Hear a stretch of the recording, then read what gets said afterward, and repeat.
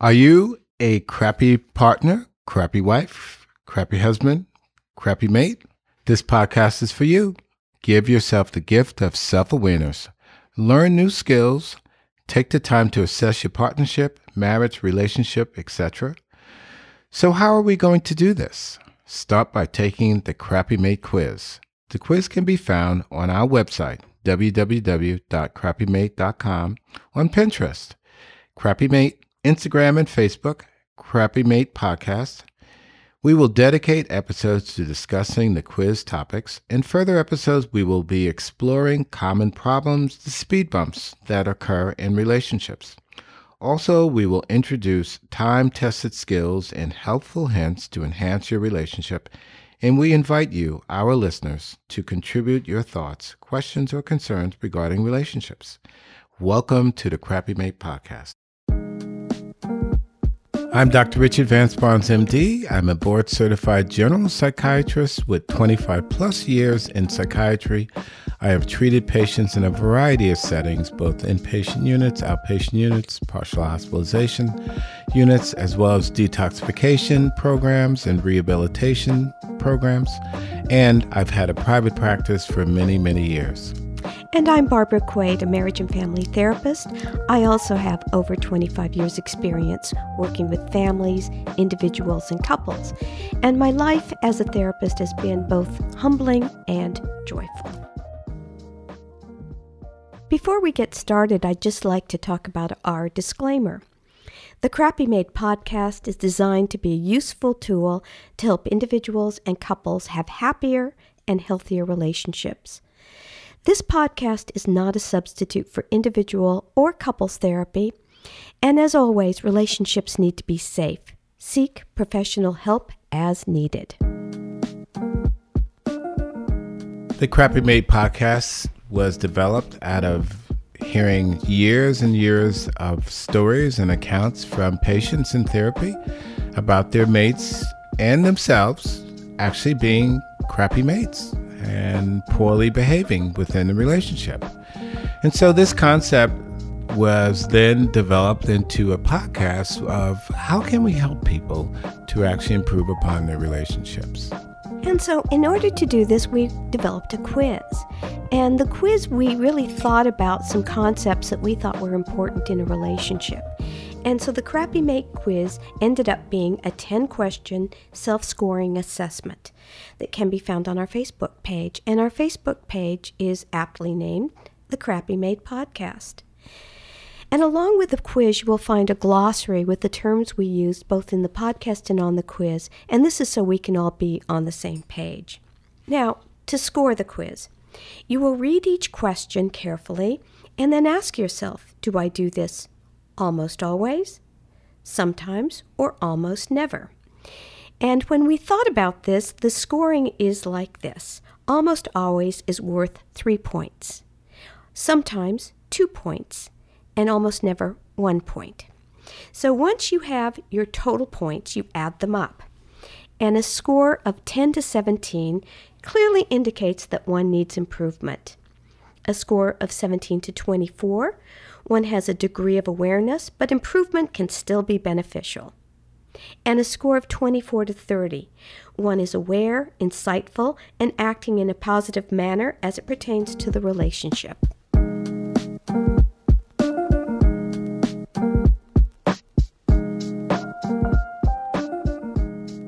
Today we'll be covering another quiz item, question item, and specifically, am I emotionally available to my mate? And our working definition for emotional availability is an individual's emotional responsiveness and attunement to one's mate's needs and goals. Thank you for that as well, Barbara. You know, the discussion today is a pretty important one, I think, because as we talk about being aware of our mate's emotional needs, we have to also be able to demonstrate that we are aware of that and aware of their needs. It's a very, very important aspect to a strong and healthy relationship, being able to demonstrate your emotional availability and your attunement to your mate's needs. And so that's why it's an item that we have tagged within the quiz, and one that we want everyone to focus on very, very much in this process. So the lack of emotional comforting can leave one feeling lonely and unsupported in the relationship. And the lack of emotional unavailability can lead ultimately to the destruction of the relationship. I think that's right. I think people feel alone in a relationship when maybe one person is vulnerable, but the other is not. And then, you're not getting that give and take in a relationship, which we all need. If I tell you something that I'm feeling, the expectation is you'll talk about your feelings as well. And I think there's that guarding and avoiding talking about personal history that sometimes happens when you're unavailable. And it's not just for new relationships as well. As I recall, in therapy, I've had couples that have had 25, 30, 35 years together. And the husband or the wife or the mate has revealed something in session that their partners will look at them like, I never heard that before. I wasn't aware of your feelings where you were that sensitive or you were hurt from a given event. So it doesn't matter if you've been in a relationship for a very short period of time or for a really long period of time. The emotional availability aspect of the relationship is going to stay just as vital from day one on through the length and the time of the relationship. That being able to be vulnerable, being able to be exposed in some ways emotionally is very, very important to emotional availability and to also being aware and attuned to what your partner's needs are emotionally. I think it also speaks to my partner knows who I am and I know who my partner is.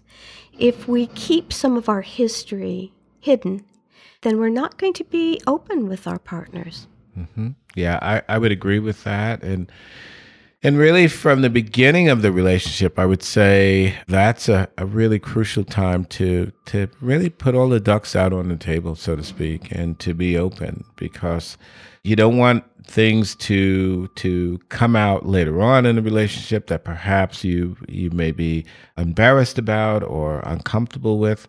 And it's about really learning how to be vulnerable with your mate, how to really expose yourself, so to speak, in an emotional sense that will then be hopefully reciprocated by your mate as well. And I think, Dr. B, it's respecting emotions. And when I say that, I'm saying that all emotions are valid, all of them. Sometimes we like to think that anger is a negative emotion, but it's anger. We all have it. We all feel it. It's how we express it that's the issue. So if we can treat our own emotions with respect, hopefully we can treat our partner, our mate's emotions with respect. Oh, I think that's a wonderful point, and it's one that we don't often think about, but we have to know that what we feel is okay, and that it's all right because it's our feelings, and we have the right to our feelings, and we have the right to learn, I think, how to express those feelings in a way that our mates can hear those feelings and understand those feelings. And that to me is a very key aspect of not only emotional availability, but it's also emotional intelligence. Can I say things in a way that I can be perceived in a way that I will be heard and understood and not offending other people? And I think that it's important to be able to have people say things to you that you can accept and hear and understand from an emotional standpoint where they're coming from. And especially during and within the relationship, it's very vital to be able to do that.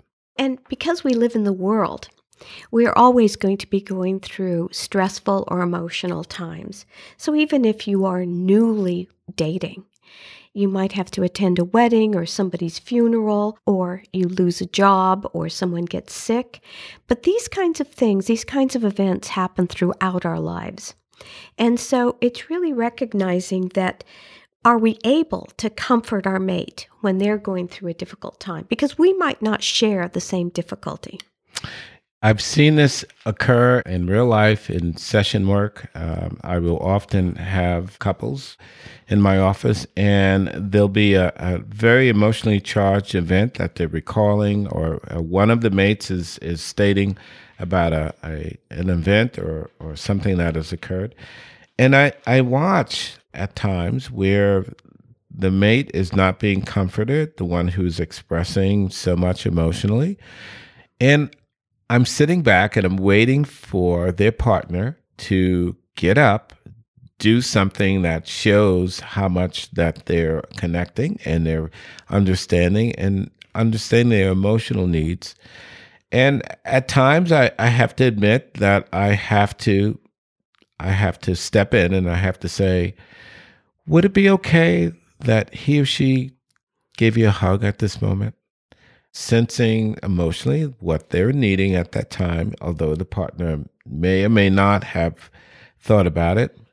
But it's also the modeling that I would want to get across during the session is to model how we should be showing this emotional acceptance and emotional availability to our partners by showing and displaying and asking about their emotions and what it is that we perhaps can comfort them with at that time.